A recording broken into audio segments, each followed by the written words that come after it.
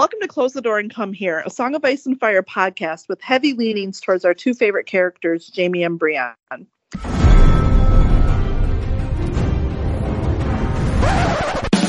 was a bear, all black and brown and covered in hair. From there to here, from here to there, the bear, the maiden fair. Hey everyone, I'm Guile and I tweet at Door Podcast, and today I'm joined by Kama. Hi, this is Kama, and you can find me at the-real-Kama Splice on Tumblr, and my God, I got to get a new handle over there. And by Chicky. Hey, I am Chicky. I am at the Chikrin on Twitter. And today we're going to be discussing Daenerys' second chapter in A Storm of Swords, and trigger warning for like legit anything you might be triggered by. So gross. This is the worst. Yeah. So this is the worst chapter ever. I'm really pleased to be bringing it to you today. So we catch up with Dany, and she is in where we find out is Astapor. And it's like this crumbling, old as shit, like red brick town. And it used to be like, it was part of old Geese, G-H-I-S. I'm going to call it Geese, and I'm going to say it like that for some reason. I like it because it slides right into old geezer. So yes, go for it. Right. And, the gods of Geese are dead, and the Astapori were basically mongrels, which is really a lovely way to put it. And we're in the main square, and we are meeting the delightful Krasny's Mo Naklas, who, amongst many of the reasons you're going to hate him by the end of the chapter, he is, every time he's talking to Dany, and every time he refers to her as a whore. And he's speaking in High Valyrian, and Dany is pretending that she doesn't know it. And so Krasny's has a little girl that is translating it into the common tongue. So one of the few pleasant parts of this chapter is how the little girl, who we'll later find out is Missandei, she is very good at taking like this awful things that Krasny is saying and translating them into more palatable language. And especially when you find out she's supposed to be like 10 years old. Yeah, and she's the same age. She's the same age as Arya. Yeah. Yeah. Again, George has never met children. No. And she's smart, like she tells them once, the Westerosi woman is pleased with what she sees, but she won't say anything because she wants to keep the price down, blah, blah, blah. And, we find out what she's seeing are the soldiers called the Unsullied. And we've heard about the Unsullied before because we've heard the story of the Dothraki were trying to take over a city, and the city had hired Unsullied.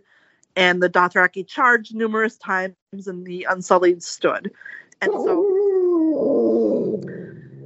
She's right. She's right. This is my dog's, but like a dog she likes in the neighborhood walking by, a Clumber Spaniel. Anyway, she's our fourth podcaster for this episode. She really is. Yes, that was very impressive. Thank you for your service. It's the whole routine.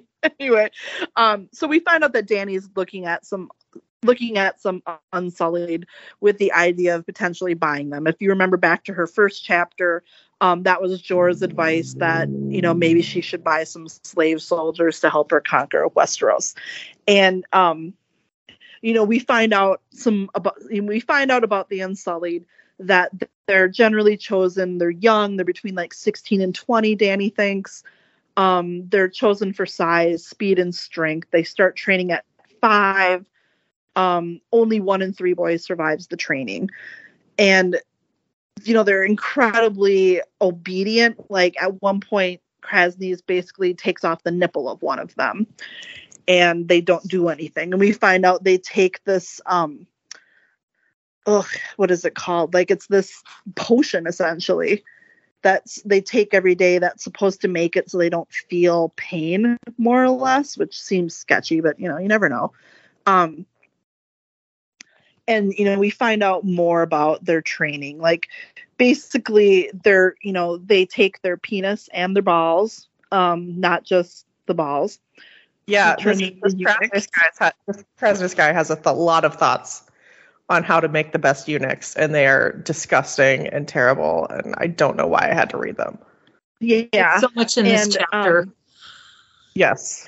She's looking, and they're basically young men from like every Eastern culture. There's Dothraki, there's people who are from the Summer Islands, there's people from, Lazarene, the Lazarene, there's Carthene people. There's people that look like they're from Guise, so they're just, obviously this multicultural poor slave army. And she's with Barristan, who's still under his Arslan disguise. And it's interesting because she like specifically thinks about how she chose to bring him because she knew that he was opposed to it, and she kind of wanted the counter proposal from Jorah. So Jorah's back on the ships with the dragons, and Barristan is with her. And Barristan's listening to all this shit, and he's just getting more and more pissed. And he keeps banging his staff, like the more mad that he gets.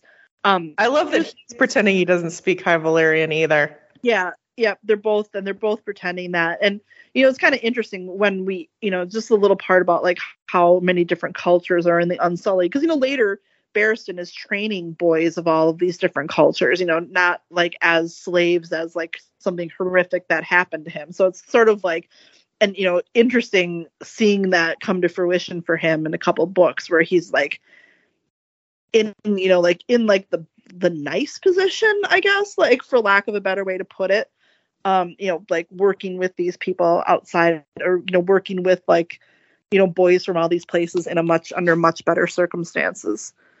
We do find out more about the horrible circumstances of the Unsullied. Like, they're given a new name every day so that they basically just to kind of keep them down. Like, they're given the name of vermin, and they throw all these names basically into a cask at the end of the day, and they draw a name at random. It's just, so they have no sense of self, basically. To just completely dehumanize them. Right. And, as part of their training, they have to go to the slave market, and kill an infant before its mother. And, just, obviously. I just want to, like, beyond all the horrible human whatever of this, and it is just, like, unbelievably horrific. I just don't even know how, just, like, honestly, the economy of this would even work. It costs too much in resources to grow a human to be this cavalier about human life, I think, even if you're a slaving society, I feel like. And then even only one of 3 of the Unsullied survive it. So no, that makes no sense either. Like that just doesn't hold up. The economics of this don't wash out, I don't think. Beyond, of course, the horrible human rights violations. I don't think this is one of those things that, like, I'll just throw this out, a bunch of dudes at some, fantasy sci-fi convention sit in a corner and like come up with this concept for a society, and it just like doesn't hold water whatsoever. You just think they're drinking their Zima or whatever, and you're high on your own supply, and you think this will really shock the girls in the audience, and you go with it, and it's like it doesn't even really make sense. It's just like gore and horror for the sake of it, and like I don't like it. I really, he just went too far here. Right. I feel like Dany's chapters are particularly rife for this sort of dude bro. I don't know. Because of course he others these societies. He has centered Westeros as a quote unquote Western society, and he has placed, so much of what happens in Dany's chapters and the cultures that she visits as non-Western, and therefore he treats them like they somehow don't have humanity sometimes and aren't capable of showing humanity to one another. And it's just it's not nice, it's not cool, it's too far, and I hate it, and I'm annoyed. Every bit of it that I have to reread at this point, it just kind of is pissing me off. TBH. And like, Dany's too good for it. Like, she doesn't she's too good of a character for this. And we find out they have to kill a baby, but also like each boy is given a puppy to raise, and then when they're cut, they have to kill or they're given a puppy when they're cut, and then they have to strangle their puppy. So I'm really happy that Devon's not in this episode, because like there's a lot of talk about eating dogs and killing dogs in this one as well, and just, you know, like think of these boys who are torn away from everything. They're mutilated, and then they're given a puppy that's like the only thing in the world they have to love and be loved by, and then they have to kill it. Like, it just, like, I know that shouldn't make me feel worse than them having to kill another infant, but it does. Like, it, you know, it shouldn't, but it does. Having to kill something that loves them back, which clearly is something that these poor guys are completely stripped of not just their humanity, but all of their identity. And it's like, to think that they would each have one thing that would love them back, and then they're forced to kill it. It's like so horrific. Like, it's just beyond. Right. It is like, unnecessarily horrific. Yeah. And just, you know, it goes to this idea. Well, it doesn't really go to anything, but, you know, there's this idea that the Unsullied, because they take like this magic potion essentially, but then also like they've been stripped of everything. So there's nothing that anyone can give them to like hurt their loyalty. You know, they can't. It's like, why would they even be alive? I mean, like, you're talking about such psychological damage that I don't even know that a human could function. Like, you know, it's too far. Right. It's so far that it's just not believable that this could exist. That's how far he went with this. Yeah, magical to it. Magical Adderall that somehow makes all of this okay for them. Yeah. I don't know. Yeah, and I mean, it's just, again, to your earlier point, you know, in the first two books, we have the Dothraki as like this faceless, you know, for the most part, faceless entity, and now we have the Unsullied as this like faceless entity of othered people, kind of, and you know, it's just, yeah, I mean, it's not fair. I mean, like, human beings are human beings. It doesn't matter if they speak a different language than you. Like, they still work the same way. And like, I mean, we love our children. We love the people we know. Like, that this is part of the human condition. It really doesn't matter where you're born or what your society is like. It's just absurd to pretend that isn't true. And again, you hope that he is learning, because when we get to dance, and again, you know, when Barristan's working with some of these boys, like, they are given like personalities, they are given motivations and stuff. They're not, you know, a monolithic entity anymore. So again, you know, if we ever got additional books, I would have some hope for a better portrayal of the people of. Agreed. I think we've probably got a better George now. I think he's maybe aware of where he went with some of this, and the way that he framed, you know, Westeros as this anti-slavery, you know, much better society or whatever. So Dany's negotiate. You know, it's the start of negotiating. So there's, you know, like, you know, do they come with their weapons, and, you know, they come with their clothes and like their helmet, and, you know, just like, you know, what comes with them, what are the options, what are, you know, again, like this icky slavery. And, you know, there's just horrible things, like, as near the end, like, Krasny's like, oh, do you want to go to the fighting pit? Like, they're going to have a bear and then 3 small boys, and one's going to be rolled in honey, one in blood, and one in rotting fish. And you can bet on which one the bear will eat first. Like, oh, God. And like, it's so like over the top, like horrific, that there's just like, what kind of people do you think there are that have like collectively no respect for life like that? You know, like, because have there been? I mean, yes, there are societies. Our society, hello, all 3 of us are from the United States of America, and our society had chattel slavery, too close to living memory. Yeah. And yes, societies are capable of great inhumanity, but it's usually, you know, there's like some containment and some rules at times. And it's like, I'm not saying that there were not horrific things. Right. Of course, under chattel slavery, the very fact or idea of it alone is horrific. But it's just like, he's reveling in a level of inhumanity among people that he has clearly like othered from the Westerosi who we're supposed to be rooting for. And that is the biggest issue. As though, you know, everyone in these other societies is capable of an inhumanity that just doesn't exist in the Westerosi. And it's like, no. We're all the same. We all work the same. Yeah. Human beings are human beings. And get off the high horse. And the Westerosi, you know, if this is your world, then they should be capable. Well, they do some pretty horrible things, but they should also be doing these horrible things. If this is the world that you've created where everybody just constantly does horrific, unfathomably terrible things to one another every single moment of every day. Without respite, then everybody should be doing that. Yes. Because that's just what you got here. Because what this is just, it just seems gross. Extra gross. It's always gross, but come on. Yeah.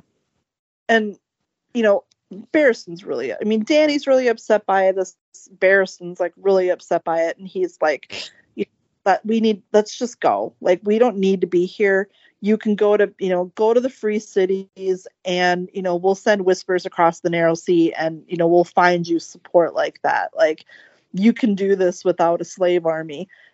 And, Dany's just like, she doesn't want to be a beggar. She talks about how she's been a beggar and a slave, and, she doesn't want to be in that position of weakness either. Like, she doesn't want to put herself in that position of being beholden to, whatever powers are in the free cities either. And so she just, she's pretty torn here. Well, the thing is, I don't know if this is a defense of Dany.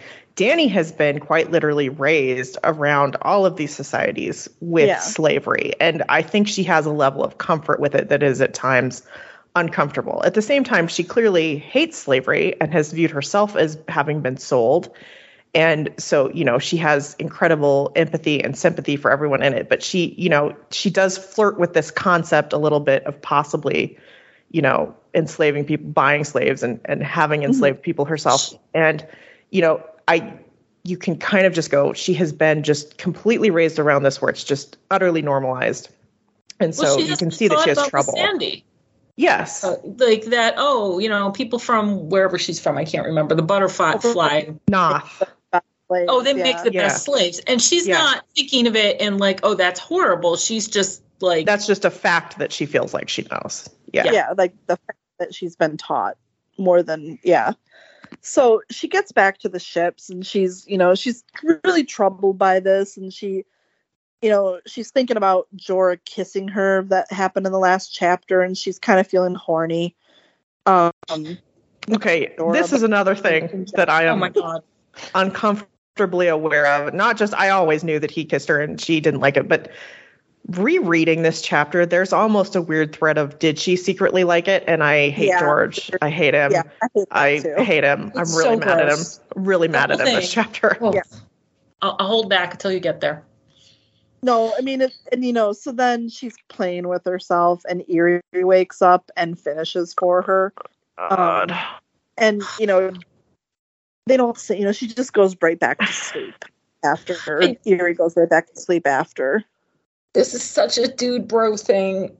It's such a dude bro thing. And of course, there's the layer also of Eerie, was bought.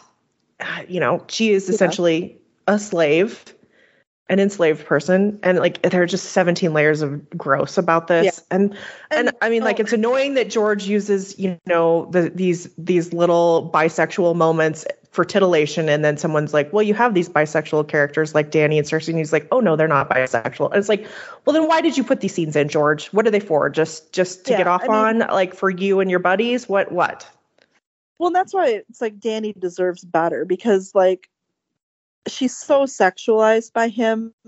But then, it's like, and then literal next scene, it's like she's so angry with Jorah for even bringing this up and making her feel like she should do this. Like, she's angry for like being put in the position to have to make this decision. And it's such a natural, like, to me, it's like a very natural feeling. Like,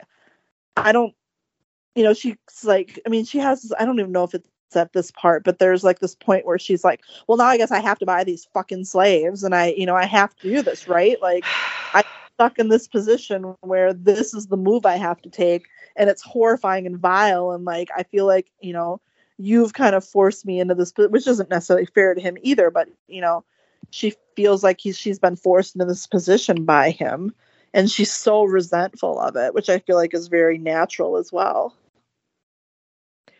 Yeah.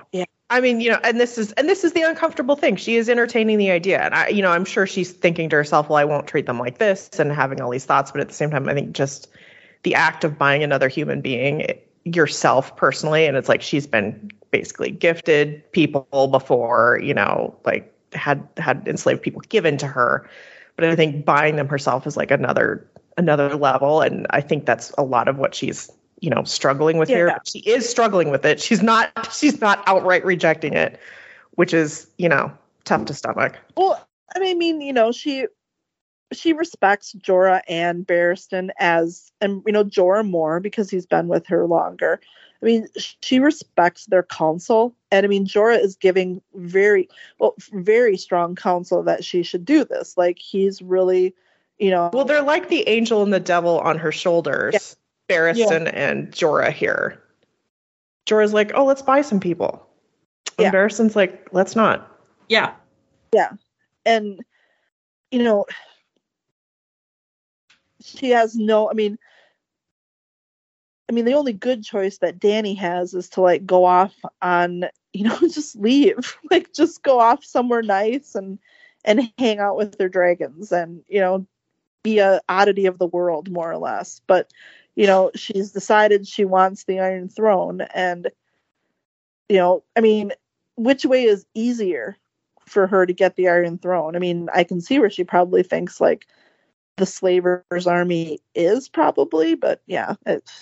You understand the temptation. Like I said, she's been raised where slavery has been just totally normalized for her, even though she has, obviously from the beginning, we know she has personal issues with it, or, she is very, I think, like, I can see why she'd be tempted. And she's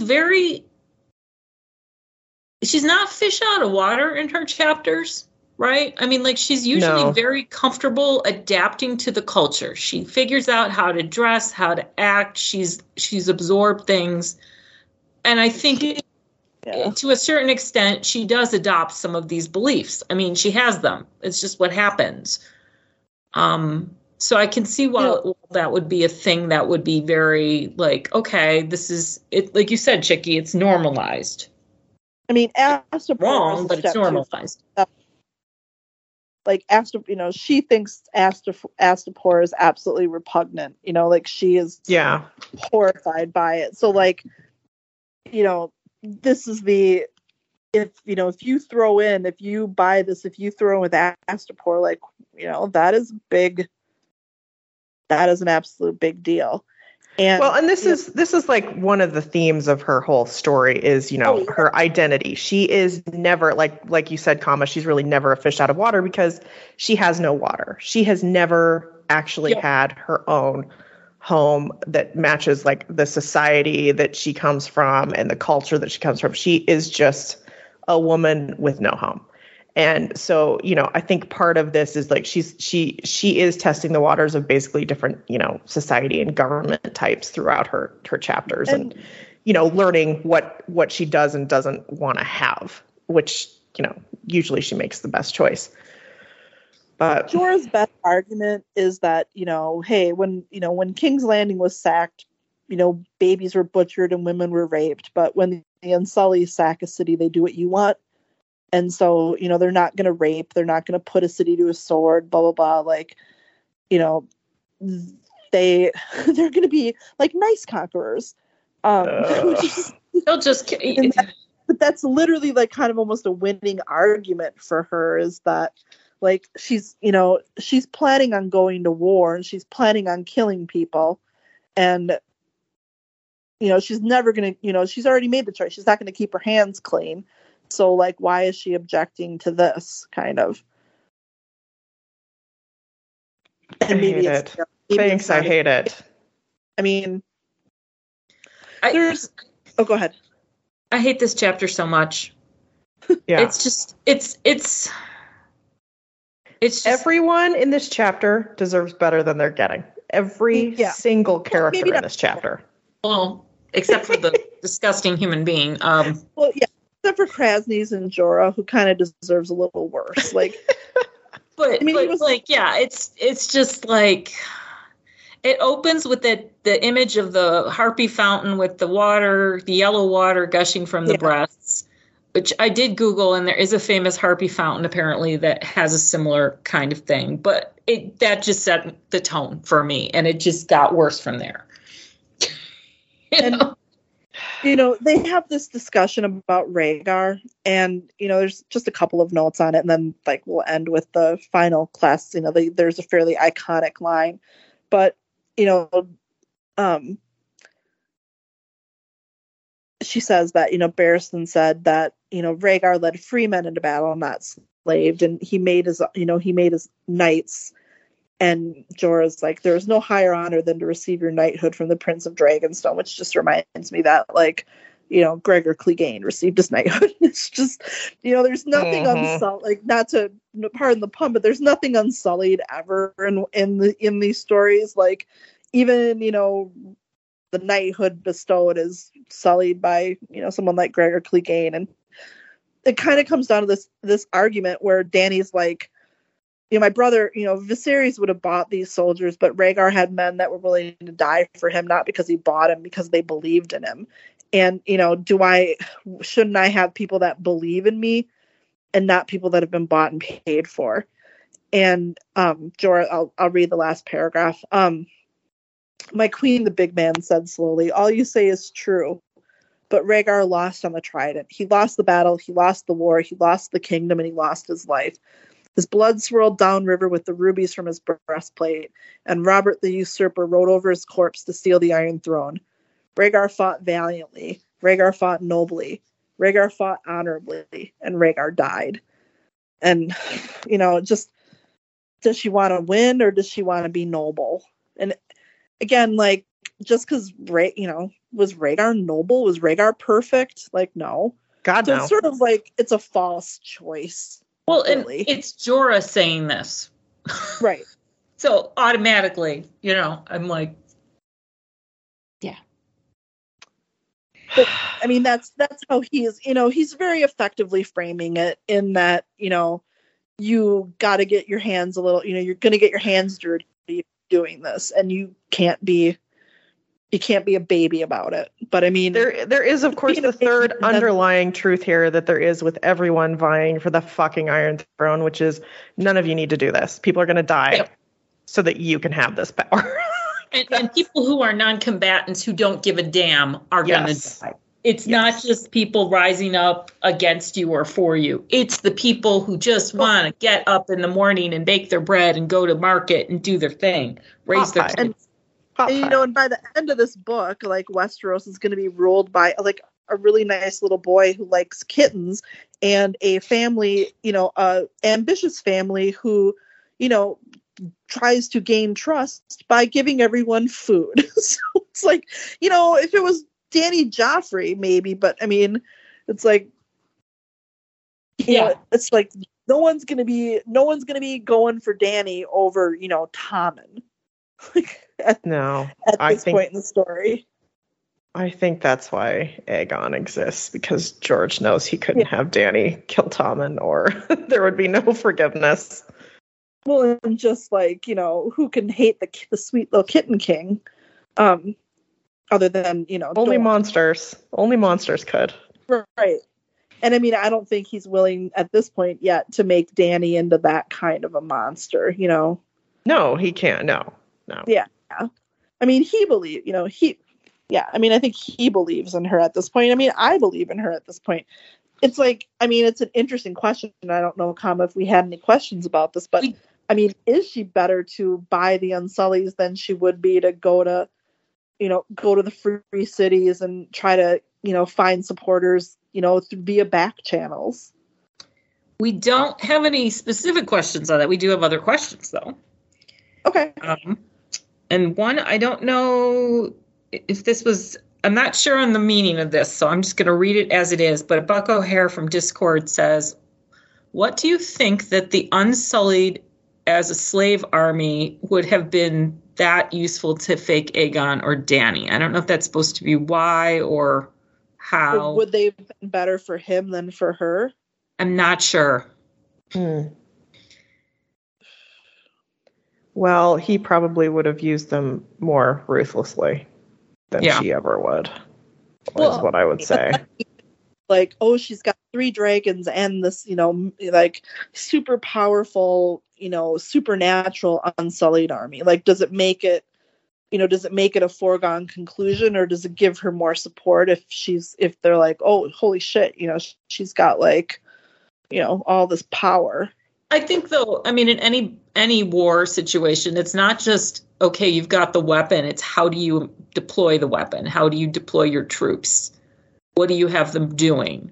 And I think that's where it's not just who's got the most guns. It's how are you using those guns? Yeah. I mean, I guess the Unsullied are sort of, they're like evening the playing field between her and Aegon and whoever else in Westeros, like the conventional weapons. Like she obviously has the nuclear weapons, but is she a competitor without the nuclear weapons? And the Unsullied like make her one? Well, here's what I would say, and this is why he's there, is Barristan is telling her, look, we can get people on your side if you get to Westeros. If you walk in with an army of enslaved people, you're never going to get them on your side because they're never going to be able to understand that. There's just too much of a cultural difference.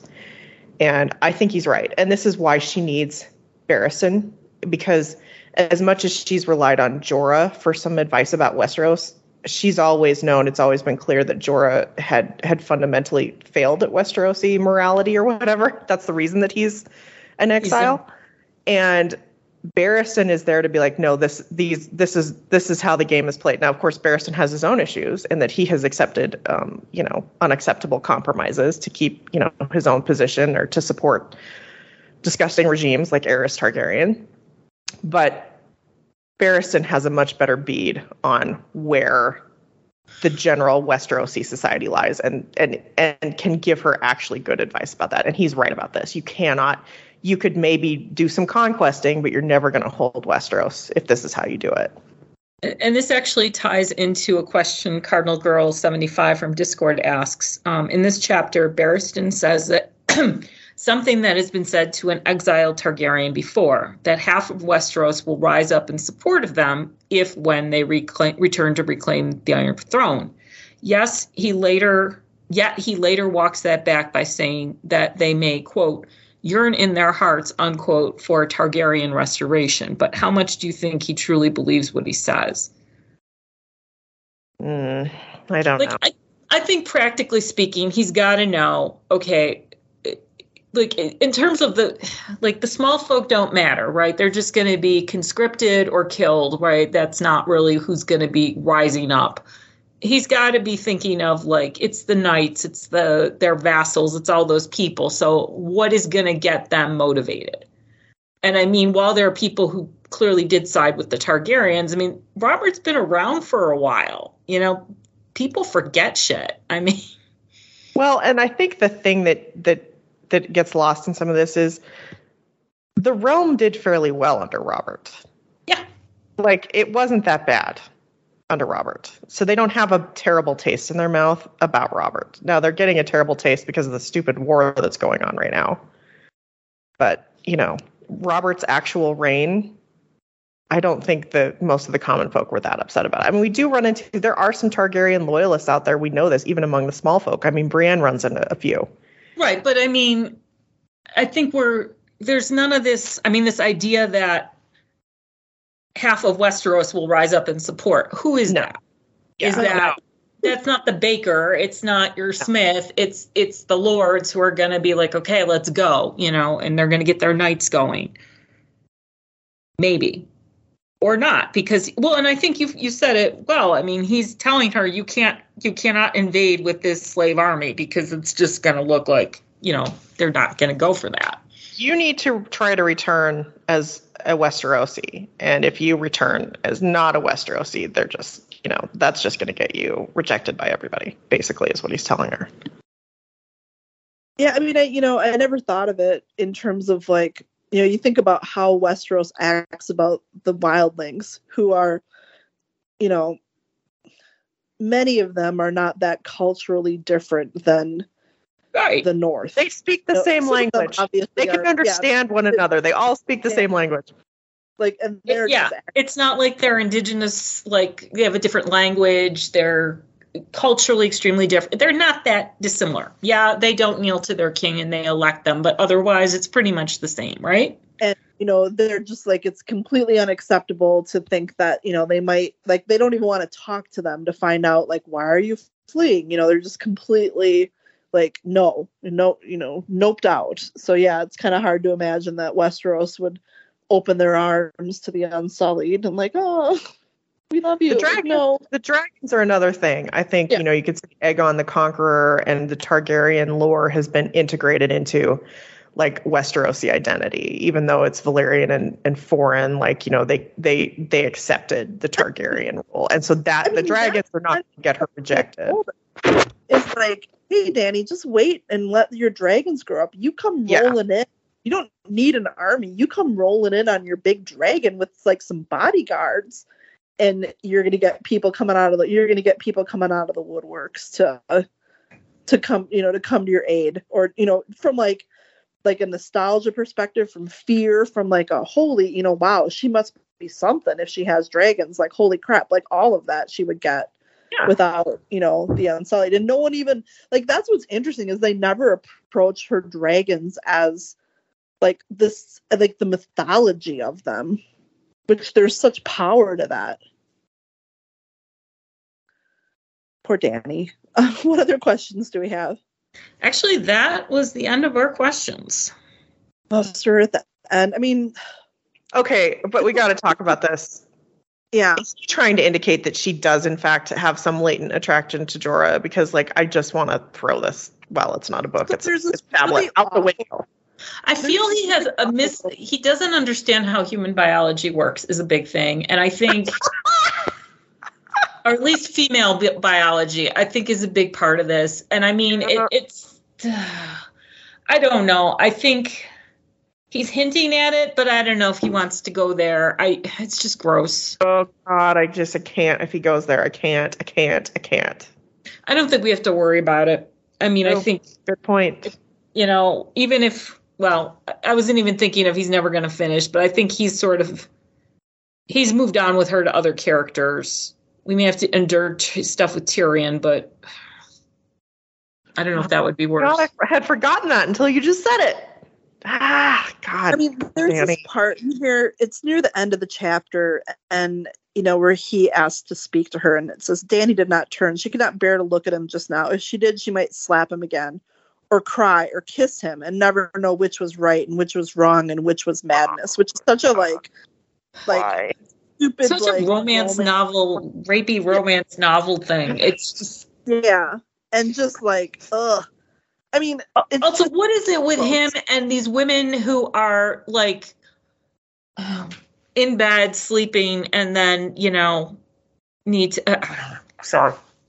This is just every man's sorority fantasy, every straight cis man's sorority fantasy, right there. Just two women in bed. They're probably just going to end up doing stuff like that's just what they think.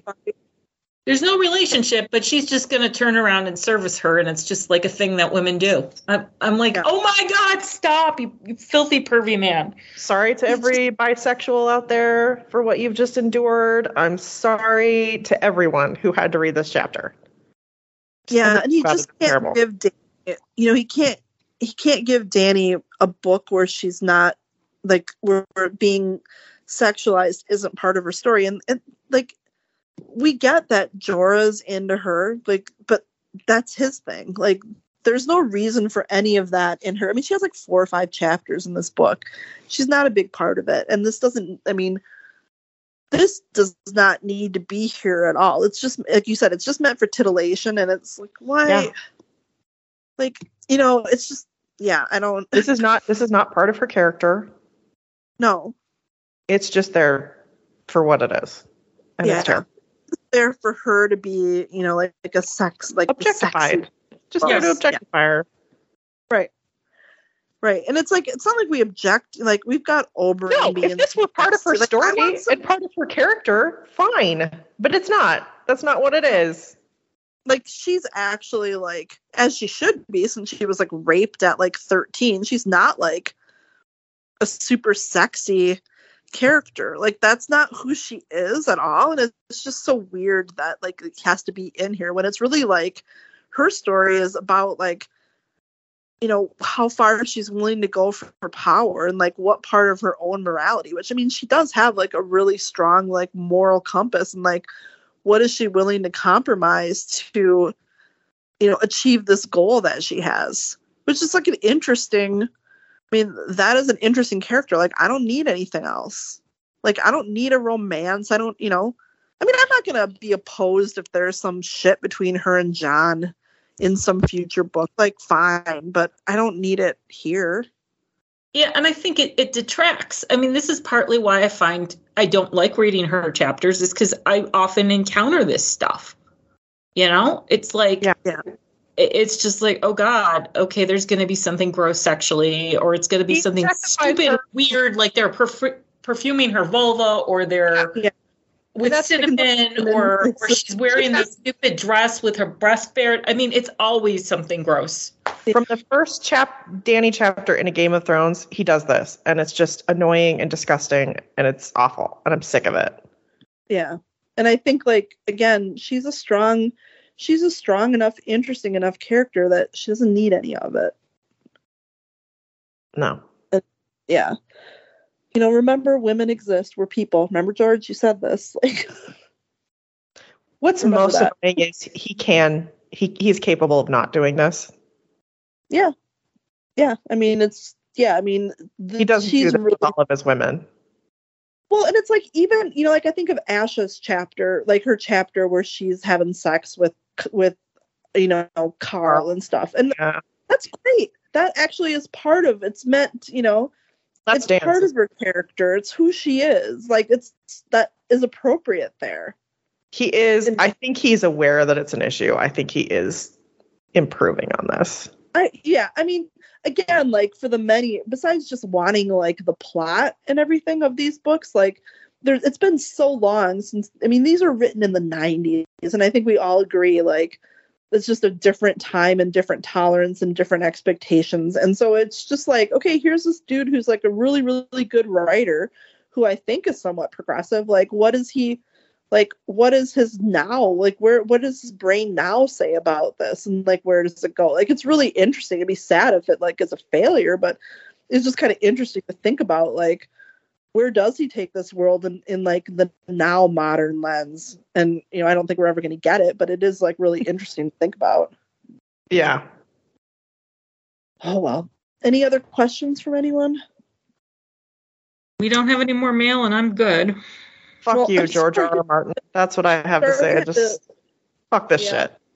Sorry we had to sit through another Dany chapter, y'all. The next one, I think, is like the fun one, at least. So we're due. We have that going. Yep. So, if you would like to talk about 90s soap operas, whatever we can slam George for, or whatever else, you can email us at closethedoorand@gmail. You can tweet us at Door Podcast. You can find us on the Jaime Brienne subreddit. You can send us an anonymous message if you'd like via Tumblr. We're at Close the Door and Come Here on there.